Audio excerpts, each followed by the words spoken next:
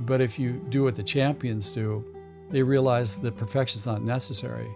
And what does matter is that you do the one or two things that have to go right to win. As a matter of fact, the champion's golden rule is, at least by my standards, what I call it, you do the homework and the test is easy. That's how you win gold medals. This is the Beats Working Show.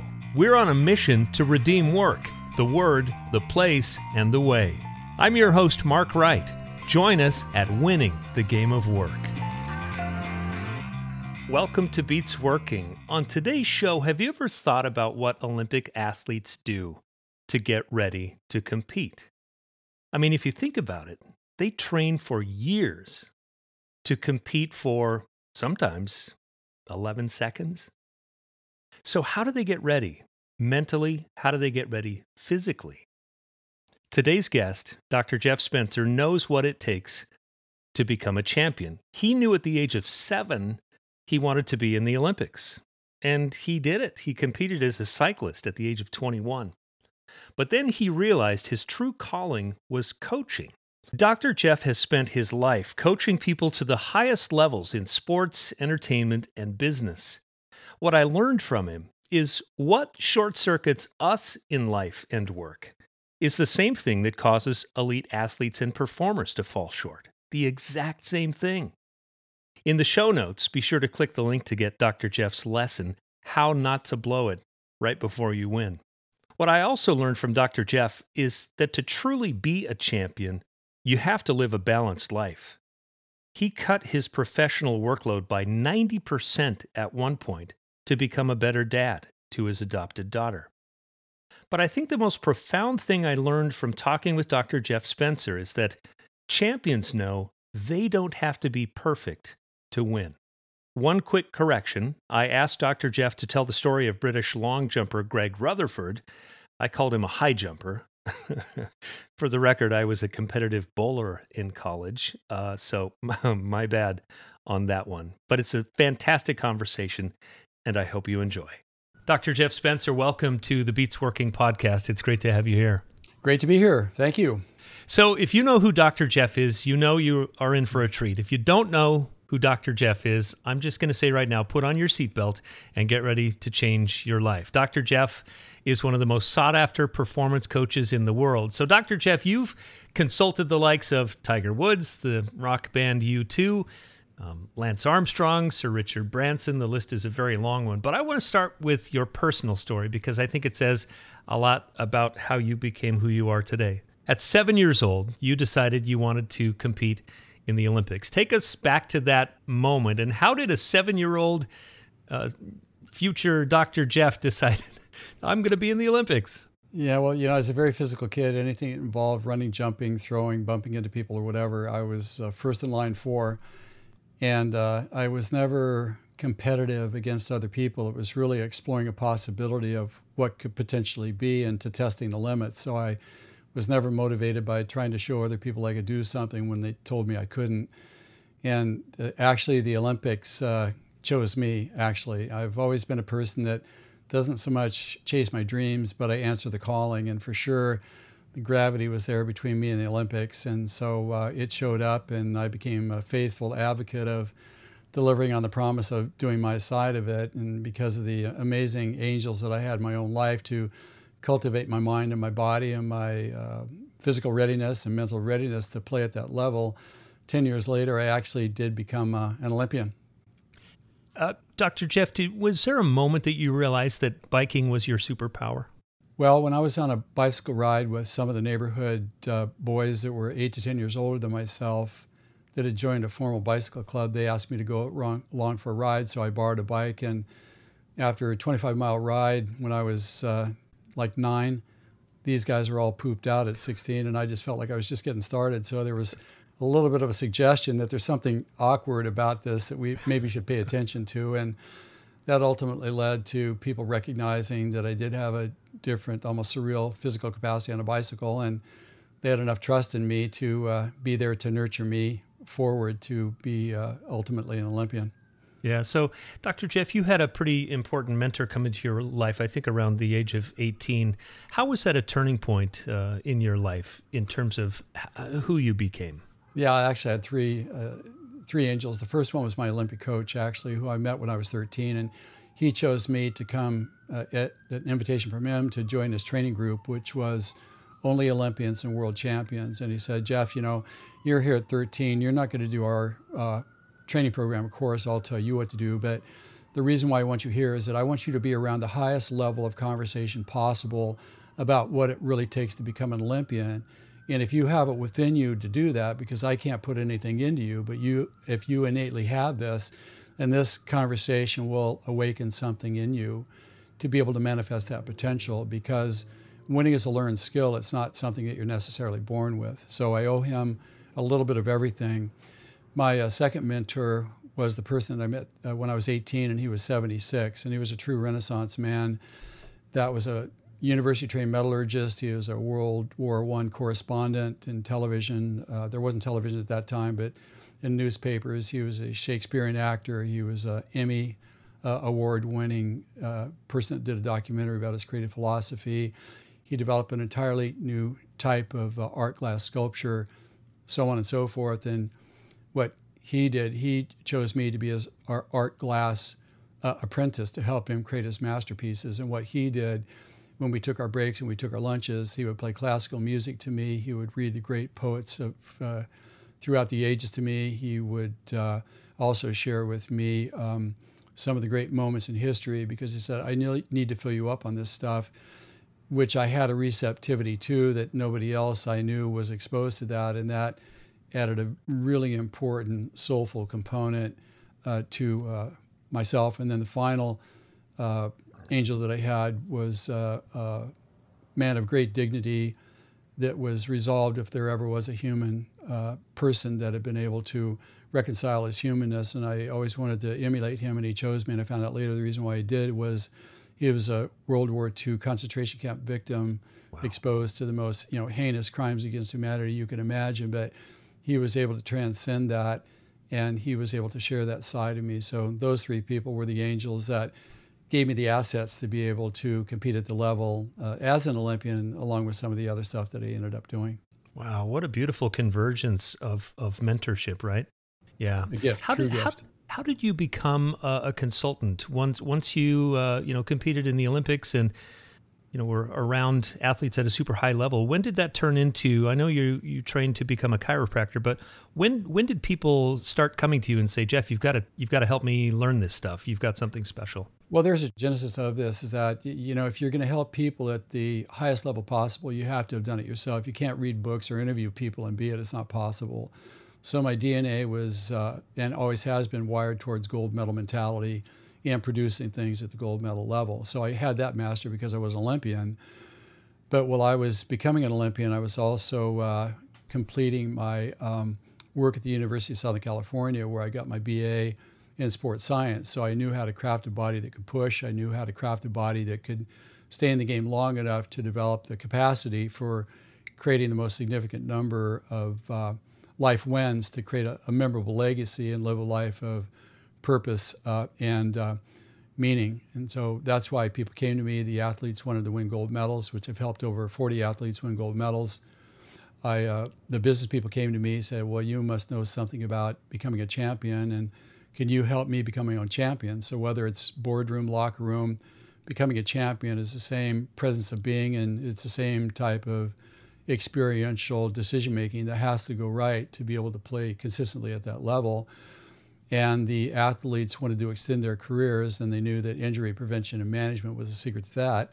And the business people that came to me realized that they don't want to die of a heart attack or a stroke in their late 30s or early 40s like they saw their same age counterparts. So they asked me, can I help? So I decided, well, I'm going to go back to school. I'll get a primary licensure as a healthcare provider to be able to manage those myself professionally. And so then I became the guy that, number one, was an Olympian, so I knew what it took to get to the top and stay there. Number two, I knew how to craft the health and the body to be able to make that happen.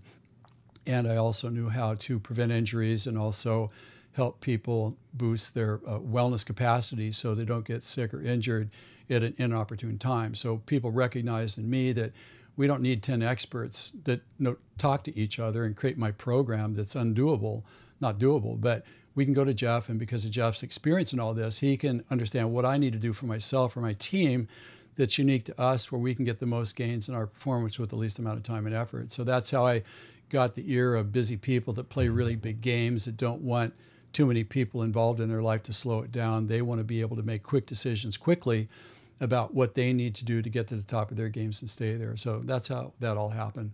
So the concept at the core of your coaching and your work is human mindset versus the champion's mind. And for our listeners who aren't familiar with that, it's basically the struggle, as you've explained, the struggle between our natural mind and the mind that we actually want to run our lives, right? I would say that really, to kind of preface this, I would say that, winning big is not an accident. It's a very deliberate outcome of specific actions consistently applied. And my observation is that you have to be proficient in 5 different competencies to be able to make that happen. The first of which is the champion's mind. You have to be able to make really good decisions consistently under pressure. The second rung on the ladder is you have to be able to control your day, because if you can't control your day, you can't control your life. You can't control your life, well, then you can't produce your best legacy or live your best life. The third thing is that you have to understand that winning is a learned behavior. It's a learned skill, and it's something anybody can learn, but that's not something that's commonly part of any curriculum. The fourth thing, competency, is you have to be able to peek around the corner and see what's coming, because a lot of the things that blindside us and take us out of the game, or opportunities that show up that can exponentially take us to the next level, we're not ready for, because we just don't know how to look around the corner and read the tea leaves as to what's coming. And then the fifth part of that is you have to be able to carry momentum, which is the most prized commodity in the 3-dimensional space that we live in. So going back to the champion's mind, there's an ongoing conflict for us as humans, because we have a human nature way of responding to life. It's like a biologic hardwiring, where our first initial inclination at every moment is to make sure that we stay in a place of survival. And survival decisions cannot get us into the winner's circle, because they're not calibrated towards that. And therefore, we also have just a strong impulse and a desire to live a life of distinction and contribution. We all want to win our gold medal and become our own champions, but we can't get there through our innate human survival instincts or impulses. And that's why we have to cultivate a champion's mind. And the thing that I will say is that the champion's mind has to be continuously applied to be able to keep the gains in our control over ourselves, to win as much as we can, to showcase our capacity. It's not something that you get that self-perpetuates, because it's not a natural state of being. Natural state of being is survival. You can't become a perennial winner if you're engaging life through the perspective of survival. So this struggle between the natural mind and the champion's mind, I mean, I'm thinking back to childhood, and just very pronounced. Even as a kid, you're afraid to ask someone to dance at the roller rink, You too? to skate. Same thing. And you're afraid in high school to ask that person out, because, they'll never say yes to going out on a date with me.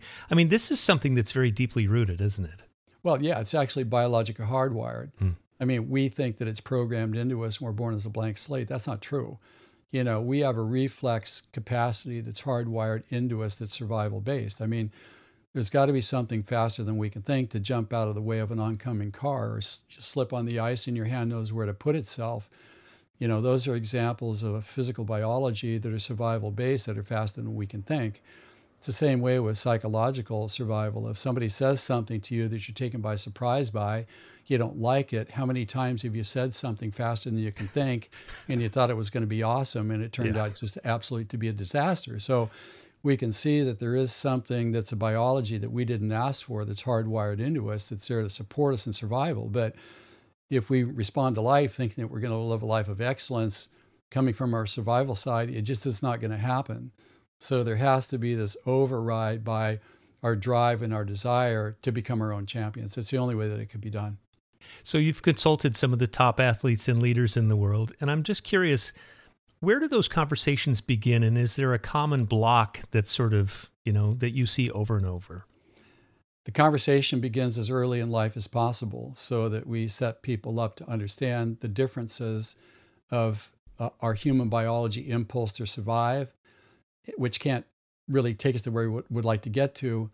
And from those conscious decisions and actions that are applied based on what history tells us to be true, that, if done, will take us to where we want to get to, because many of those things are very contrarian and seem unorthodox to the general way that humanity looks at certain things, but historically tells us that it just happens to be what it is that may seem a bit contrarian. And that's where the courage comes into it. Do you really have the courage to do what the herd doesn't do, that history has proven to get us to where we want to go? Because you're risking a certain level of societal exclusion, or being ostracized from the group because you're different. So that's where the courage part comes into this. And through application over time, we start to realize that there's a whole other capacity that we have to really take control of our life, to be able to steer it deliberately and purposely towards our bigger future, where we can perform at our highest level in the areas of expertise that we're naturally born with. So I heard you say in an interview, when the stakes get high, the human mindset asks, what do I have to lose? And the champion's mind says, what do I have to gain? And I think there's a story that you've told that really captures this. You consulted a high jumper from the UK named Greg Rutherford, who was already performing at a really high level, but then started to melt down, and they called you. And I think this story is so fascinating, because we assume that people at that level are sort of just have this iron-clad mind that is not susceptible to this stuff. Now, we all have the conflict 24 hours a day. We feel the restlessness of being uncertain, then confident. Should I do this? And then should I do that? I mean, that's the battle that goes on every day for control over our decision making, between our survival, hardwired biology impulses and our champion's deliberate mind that can apply the things that have to go right to win your gold medal. And so Greg was leading the world championship. They came to me 2.5 weeks before the Olympic final and said, Greg's melting down. What do we do? He's got the best coaches, he's got the best equipment, has the best sports psychologist, but yet he's starting to mentally unravel. What do we do? I talked with Greg and I said, Greg, this is really simple. You need to understand something here, is that you're here at a place, once in a lifetime opportunity, and you're starting to mentally unravel. You're disconnected from your body. But this is not difficult to unravel here. And we still got 2.5 weeks to do this, but you better listen up and listen to what I have to say. And I said that you're now operating up from your fear-based survival biology. And you guys mistakenly think that you have to put in a perfect jump to win the Olympics. And so you think the way that you deal with that is that you need to make a contingency for every possible scenario that could happen. And when you do that, you can put in the perfect jump. But we know your fear-based mindset, human mindset, will always convince you that there's a detail that you haven't found that you put all of your confidence in that will help you, and you must have, to be able to win the Olympic gold medal. Therefore, it probably doesn't exist, so you've already lost. But if you do what the champions do, they realize that perfection's not necessary. And what does matter is that you do the one or two things that have to go right to win. And in this case here, Greg, you just need to go back to the warm-up that you're used to doing, because your body's familiar with that. When your body is around something it's familiar with, then it feels comfortable and it's going to perform for you. But when you start to change things, you start to shorten up your warm-up, you try to make it longer, then the body gets confused, it doesn't know what to do. So it runs into the cave, it rolls the rock over the front, it doesn't want to come out, it doesn't want to play. So just please go back to your normal warm-up. And the second thing is, the first 4 steps to your run-up determine the speed to hit the board to get the lift to win the long jump. That's all you need to do. Those 2 things, instant gold medal. Wow. I said, you're kidding me. I said, no, I'm not. We're looking at historical evidence and data that tells us that that's true. I know it's hard to embrace it because your fear-based survival impulses are telling you another story, but it's not going to work. And so I said, this is all you need to do. You either trust me or you don't. The choice is yours. He said, well, I trust you, sort of, but I'll do it. I said, well, that's great. And so, 2.5 weeks later, he did only what I requested of him. Boom, won the gold medal, which is amazing. Cried his eyes out, on the podium getting his gold medal, because, he fought the fight that we all fight day in and day out. Are we going to go live a life based on our fear, let it control our decision-making, or are we going to take control of this and apply what has to go right, that history tells us it has to go right, to become our own champions, start to believe in ourselves, and start to do these repeated successes that create a massive legacy that can also teach other people how it's done. And then Greg went on to win the World Championship. He won the Commonwealth Games. He won the European Games. He won everything that there was to win. And the single reason why he did it is that he had the courage to embrace the champion's mind and do the 2 things that had to go right rather than stress about everything that could go wrong. That's such a great story. Great And story. as you were telling that story, Jeff, it reminds me of even like football teams, they'll get to the Super Bowl, and instead of just like handing it to the best running back in the league to run in for a touchdown and win the Super Bowl, they try a new play. Right. And Classic. how often do we change our Classic. game plan when the stakes Classic. are so high? Classic. As a matter of fact, Mark, if people want to go to www.drjeffspencer.com, and one of the gifts that I give people is a paper that I wrote about this very thing. It's like how not to blow it just before you win. That's exactly the name of what it is. Please take the time, everybody, to get that. I think you'll find it valuable. But because I see this all the time, when people are prepared to do it, and literally how you prepare is how you perform. But when you start to make it too important, you start changing things, it isn't part of your fabric yet. And because it's a fear-based impulse to try to do something different, to try to get the advantage rather than just to show up and do what you're prepared for, this is actually human nature, and it's completely predictable that this would happen, and it should not happen at all. But sometimes what we know people say about history is that we don't learn anything from history. No matter how many times we try it, it's never going to work. It never's worked, and it never will work this time. Jeff, I'd like you to speak directly to maybe a business person listening. So let's think about a scenario where the stakes are really high. Let's say they're walking into a sales meeting and they're pitching a huge client that if they land this account, it's going to change the trajectory of their life and the company. And so stakes are super high. What's your best advice to that business person when they start looking at, okay, what do? I've got this huge thing and I don't want to blow it. Well, the first thing is to recognize, why are you there? I mean, if the client didn't think you had something of value to them, you would not even be asked to be there. So you have to ask yourself, what do I think about this? Well, that's a question you should ask yourself. That's what I have my clients do. Well, I think that I have the solution to their problem, and that's why I'm here. Okay, great. Well, we sort of demystified the apprehension on that side of it. The second question to ask is like, well, who am I? Well, I'm qualified. I've been in the business for 30 years. Nobody knows the business like I do. Again, I can help this person. They're lucky to know me.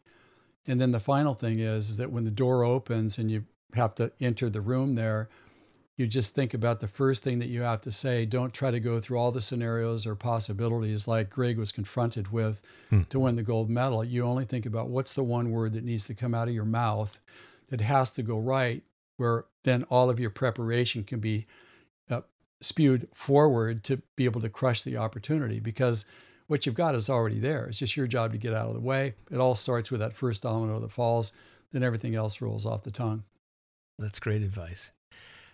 Dr. Jeff, I think we all have a perception that successful people are not susceptible to falling victim to the human mindset.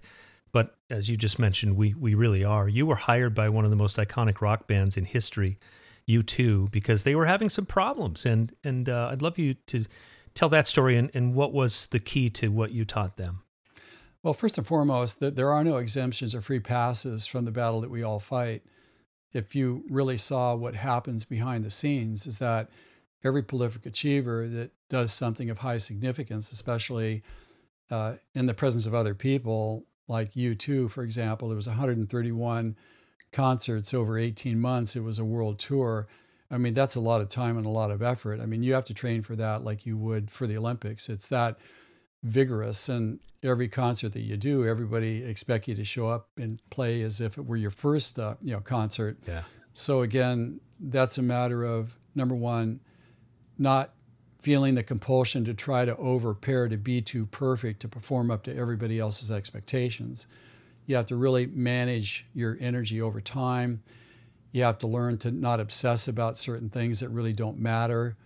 You need to trust in your preparation to be able to deliver.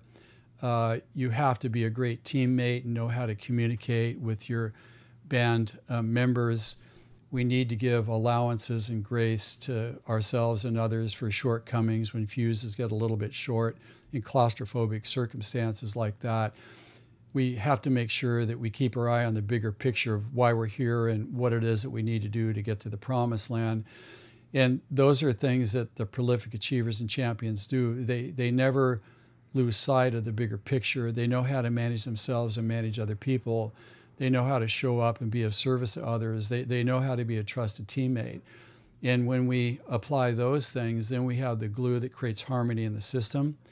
And when we have harmony in the system, meaning all the people that are involved in this, then we get a predicted exponential output from everybody. And that's really the secret to this. It's not about working harder.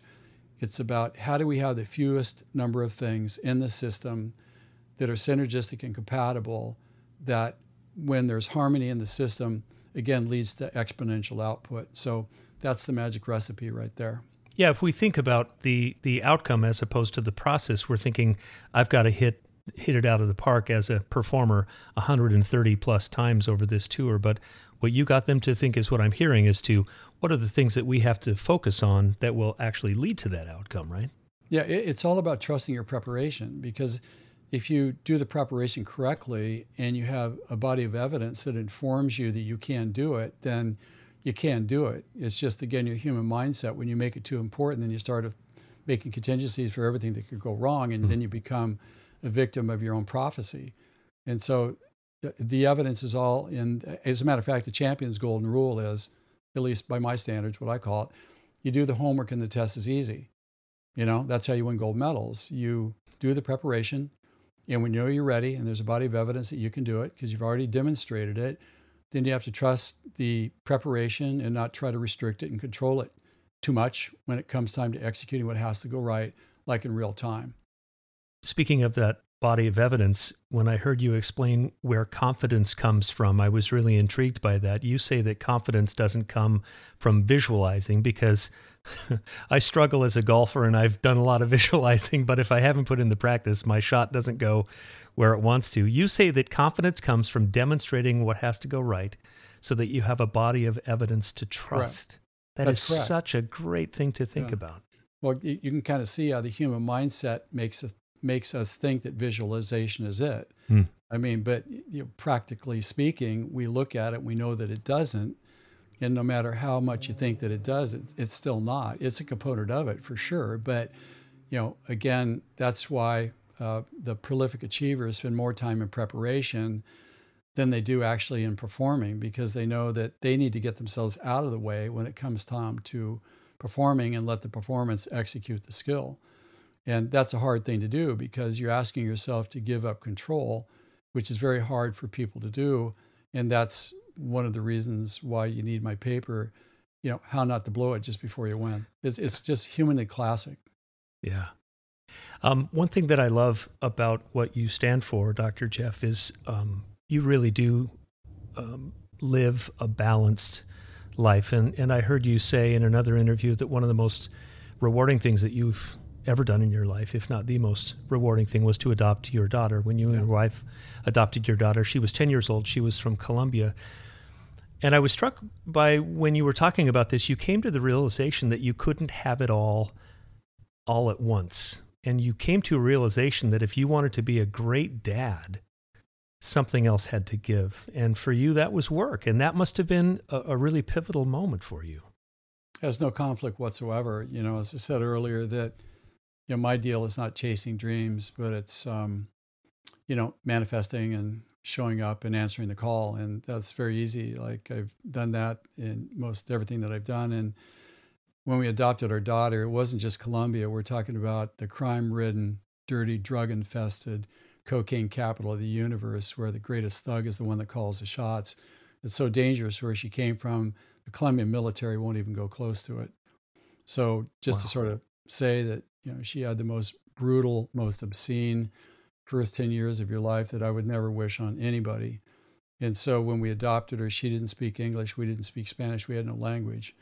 She had no school, so to speak. You can only imagine that at 10 years old. She had a PTSD and ADHD from getting, beaten up and abused for 10 straight years. She had, severe parasitic infestation of the body just because of the health challenges there. She had severe malnutrition for 10 years, and she also had significant trust issues. So this is not kind of an average situation, but my wife and I didn't just want to save a life. We wanted to manifest the potential.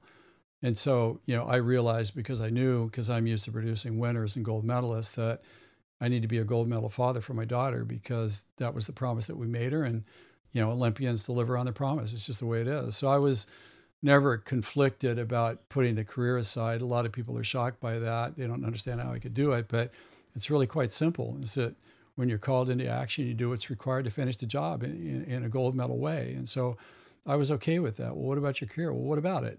It's like, I'm not going to be defined by my career. It's really about, did I show up? Did I have the courage to answer the calling? And I did. It came quite easily to me, as a matter of fact. And I always felt that, it gives God a bigger, faster way, if it be God's desire to show me a path to a bigger future. Again, and I'm not bartering for anything. That's not part of the deal. It's like, you can love anybody. I mean, that's the first thing you have to understand. There are no boundaries to that. And it is a one-way street, and you don't expect reciprocity. It's not why you do it. You do it because you need to do it. And it's the best thing that I ever did. And if you ever think what you do and say and how you show up doesn't matter, adopt a kid that hangs on every word that you say, if you want to really see what real change is really all about. So, I appreciate the kind thoughts on this. And I can honestly say that we feel like we're the lucky ones in that sense, because, my daughter taught me that, to be a perpetual winner, you have to learn how to love. And if you can't love, then you can't access your full potential. If you can't access your full potential, you can't leave it all on the field. And, if you're going to honor your legacy and honor your life's opportunities, then you have to, again, know how to leave it all on the field. I didn't say recklessly abandon things and do things that are silly and reckless. I said, you have to be responsible, prudent. You have to recognize that there's only so much time and energy going around, and where are you going to apply that?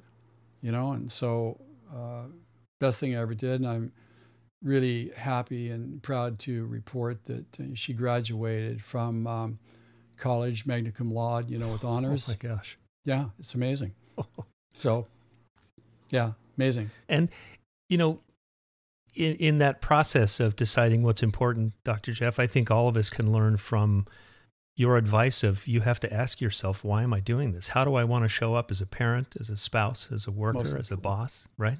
That's the most important question you should ask of yourself every day before you start to interface with people. Like, how am I going to show up? Because my daughter was severely abused, and she has to bear the consequences of something that she did not ask for, that was imposed upon her by people. And had people shown up differently for her, the scars would be different. And that should be no different for us. We have an opportunity every day based upon, how we show up. Are we going to demonstrate a gratitude and a gratefulness for a pass through this dimension by giving everything that we've got to everybody that we're in the presence of, like, unconditionally? I don't, mean to say that you give everything to people that don't appreciate it. I'm talking, to those that matter, that are within earshot or within eyesight of something that we do that shows extraordinary dignity as an option to the world of humanity that we live in today. Are we really honoring the process of a pass through this dimension? I think it's important to do that. And probably most importantly is that everything we do represents the potential for demonstrating for other people what's possible in this dimension. And if there's ever, in my opinion, a time in human history where we need beacons of hope, courage, and sanity, it's like now. And it's one thing to read about it. It's one thing to experience it. And it's good for us because it teaches us to not be so contingent upon things outside of ourselves for our own identity, or to kind of create our own safety net for life's challenges. But it shows us that, we can develop the individual autonomy and the capacity as an individual to hold our own in humanity, and also make our own unique contribution that only we can make, being one out of 350 billion people that have been on this planet since the first person put their foot on this earth here. Speaking of unique individual talents, I'd love your perspective on this question. How important is it to know what our natural gifts are? Because when I think about, we tell our kids, get out there in the world and you can do anything you want. But that really is predicated on you can do anything that you want that you're actually sort of good at and can build on that, right? I mean, help us understand that. Yeah, well, no doubt. I mean, the human mindset tells you can do anything that you want. Well, that's not really true. There are physical limitations, there are predispositions to ways of thinking that are just hardwired into it, that are certain parameters that can't be transcended. And so, what I do know and what history says is that when we can identify our most important skills, I think that's part of the reason why we're here on this planet, is to be able to develop those skills and create a lifetime based on that. And when we do that, we bring the best of what we got to humanity. And that, to me, fills its own bucket. There's nothing more anybody could expect of us, including ourselves, than to do just that, because that's our greatest opportunity to live a life of tranquility of being, because we know we showed up of service and honor to our potential. It also, when we do our best work, then it allows us to know that we made our contribution to humanity. In a certain sense, we kind of earned our dinner, we earned our good night's sleep when we show up like that. And people that do that generally have a very high degree of tranquility of being. Where we get into trouble is where we start to measure ourselves against other people's successes. And then that kind of changes the game, but we don't really understand the lives that people are really living behind the veil. And I found that it's generally not what you think it is, and it can't deliver on the promise of honoring our own talents and growing and developing those and creating a life platform based on what comes naturally to us. I'd like to ask you, Dr. Jeff, how important self-belief is. I met Russell Wilson's mental coach, Trevor Moawad, before he passed away, and had some interactions with him that were really interesting. And he told me one time that Russell, one of the shortest quarterbacks in the NFL, actually believed he was harder to sack because his center of gravity was lower, lower to the ground. And, that we can debate whether that may or may not be true. But the fact was, Russell had this incredible self-belief that he beat all of the odds in terms of just being this little quarterback from nowhere to being one of the very, very best at what he does. So give us some advice on self-belief and where the appropriate sort of level should live in our minds. Well, the real secret to that is play your own game, because that's what Russell did. He was aware of his capacity, and every one of us has got strengths and weaknesses. And when we understand that, there's always a best intersection where we can step up and claim our slice of the pie, so to speak, that our assets allow us to be able to successfully engage in. And that's why I say that it's much more important that we always play on our side of the field, and we do what we have to do to cultivate our gifts and come from our greatest strength. And when that happens, we believe in the gifts that we were given. We believe in our uniqueness, which is slightly different than the question that you asked me. But I feel like that's probably the more important question to ask, because it provides a glimpse of what the solution is that history tells us to be true, that if you intend or desire to live a life of tranquility of being and contribution, you don't get any free passes, because we all have to face the same stuff, day in and day out. But when we have that alignment, there's a certain level of mind, body, soul connection that kind of believes in a certain sense, based on the evidence of ease with which we perform once we've mastered the essential skills here, that when I do this, then I can live the best life possible. And we all have to reconcile that at some point in our lives. I heard you say in another interview, and we'll start to use this as an opportunity to kind of start to wind things down, but I heard you say in another interview, and this was just fantastic, if you want to live a natural life, you don't need to do anything. Follow your whims, follow your emotions, blame other people when things go wrong, indulge in whatever you want, and see where that gets you. And I just thought that was fantastic, because I think at the heart of what most of us struggle with, Dr. Jeff, is that if we want to be really honest, a lot of our lives we've just been on autopilot, right? Well, autopilot means that we're letting the conversation and impulses from our human mindset, which is biology speaking, it's our survival hardwiring to psychologically and physically survive. We're taking our cues from that, which is living a life of extreme safety in fear. And when we live in fear and safety too much, then we have to burn off our anxiety some way, which is to blame other people, to whine about not being understood, so on and so forth, whatever the usual list of complaints that people like that have, victim mentality, so on and so forth. And until we recognize that there is an alternative, which is to cultivate the other side of us that's hardwired into us, and that's the champion mind side of us. The champion mindset is something we can't escape. The human mind is different because a mind is not a mindset. The mind is a living, breathing organism that has a conscious awareness that can evaluate opportunities and circumstances and decide what to do with it.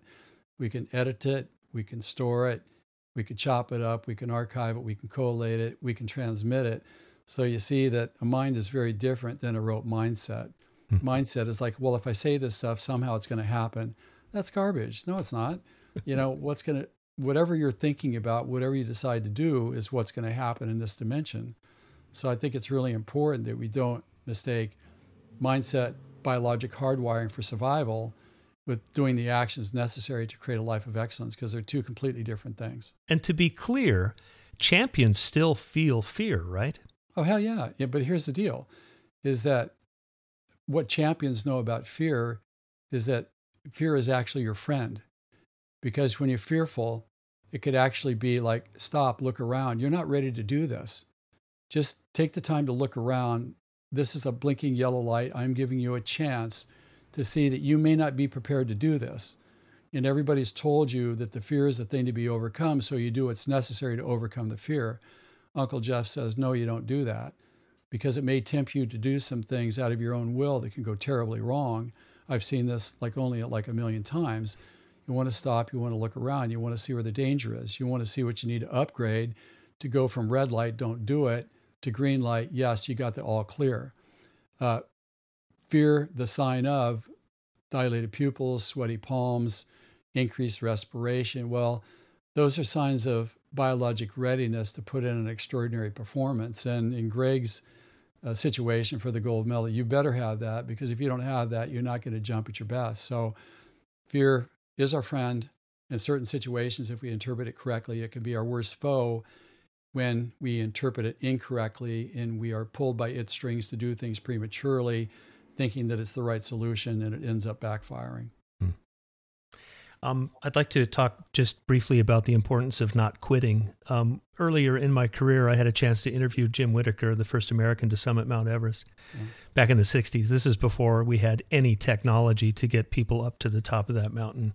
And the first day that they ascended the mountain, one of their climbing partners was killed by a huge chunk of ice. That was on day one, and they forged ahead. And on the day that he summited the mountain, there was a terrible storm at the top, and he knew he had a very short window. His water bottle had frozen. He had frostbite that had disabled one of his eyes. His oxygen ran out, and yet he and his guide went and summited that day. And he just said, I said, what did you do? He said, I just knew that I couldn't stop there. When you talk to some of the best athletes in the world, Dr. Jeff, this idea of not quitting, is that one of the things that really distinguishes them from the rest of us? Actually, it's not. The most important word that you just said in your explanation was no. Because knowing is different than believing. There are people that believe that they can do it, but they're still uncertain. I don't know if I would take a risk on that to be true and go to the summit. But if there was something constitutionally within me and I was the observer of what my soul was perceiving, and it said, you're ready to do this, and you knew it. We've all had that experience where we just knew it was what it was, and we knew it was what it was because we just knew it. We didn't need to be further informed. So when you feel that, then you could absolutely be 100% fearless about proceeding forward, because you've already been given the premonition, probably the insight, the clairvoyance, the crystal ball of that you can actually do that. And so it's not an act of will, it's an act of conscious recognition. And when you know it to the deepest depths of your soul, that's when you're getting the all clear sign to be able to take the action. Huge difference. Huge difference. That is incredible. Okay. My perception of you, Dr. Jeff, is that your superpower and your love the thing that you love to do most in your life is to transform other people's lives. Absolutely. Who then go on to transform other people. I heard you say that, it's on all of us to do something that lasts longer than we do, that's something of value. What's your best advice to everyone listening, Dr. Jeff, in terms of just, when it comes to making a difference, when it comes to leaving our mark, and that really being our benchmark, right? I would say that without a doubt, the most important thing you could do is not to decide the value of what you're doing and what you're saying, because a lot of people automatically discount themselves. Well, I can't do that. Nobody's going to hear about this. So they already decide in advance the value of what they're doing and what they're saying. They heavily discount the potential. My suggestion, give you an example, is that, when I was a kid, 9 years old, a guy came into the bike shop wearing said USA Olympic team on it. When I saw it, I wanted the t-shirt. That became why I wanted to do it. And so I went home, got a box of crayons. I drew the guy's t-shirt, and that was my logo. And I was going to do it with my little plan. I was going to be brave, work hard, never make an excuse. And I looked at that every day for 10 years. And he doesn't even remember wearing the t-shirt. So I think the important thing is that when we show up as service and we show up where we're called to be, and we give it a very fair measure of everything that we got, we don't decide our value, we develop our skills and what we're best at, we live a life through that, then the influence and impact of that disseminates throughout of all of humanity for all of time. This is our unique contribution to humanity. And if you've lived a life like that, then you've lived a life well lived. So, Dr. Jeff, when all is said and done, what is it specifically that you want to be remembered for? Super simple. I answered the call. I was fearless. When I got the call, I showed up and I delivered the goods. Well, this has been just a real honor for us, Dr. Jeff. Thank you so much for your wisdom and for helping us understand so much about the champion's mind. I love it. I love it. Thank you so much for your time. I appreciate that. And just remember, everybody, there's always room at the top for the best. Thanks a lot, Mark. I'm Mark Wright. Thanks for listening to Beats Working, part of the Work P2P family. New episodes drop every Monday. And if you've enjoyed the conversation, subscribe, rate, and review this podcast. Special thanks to show producer and web editor Tamar Medford. In the coming weeks, you'll hear from our Contributors Corner and Sidekick Sessions. Join us next week for another episode of Beats Working, where we are winning the game of work.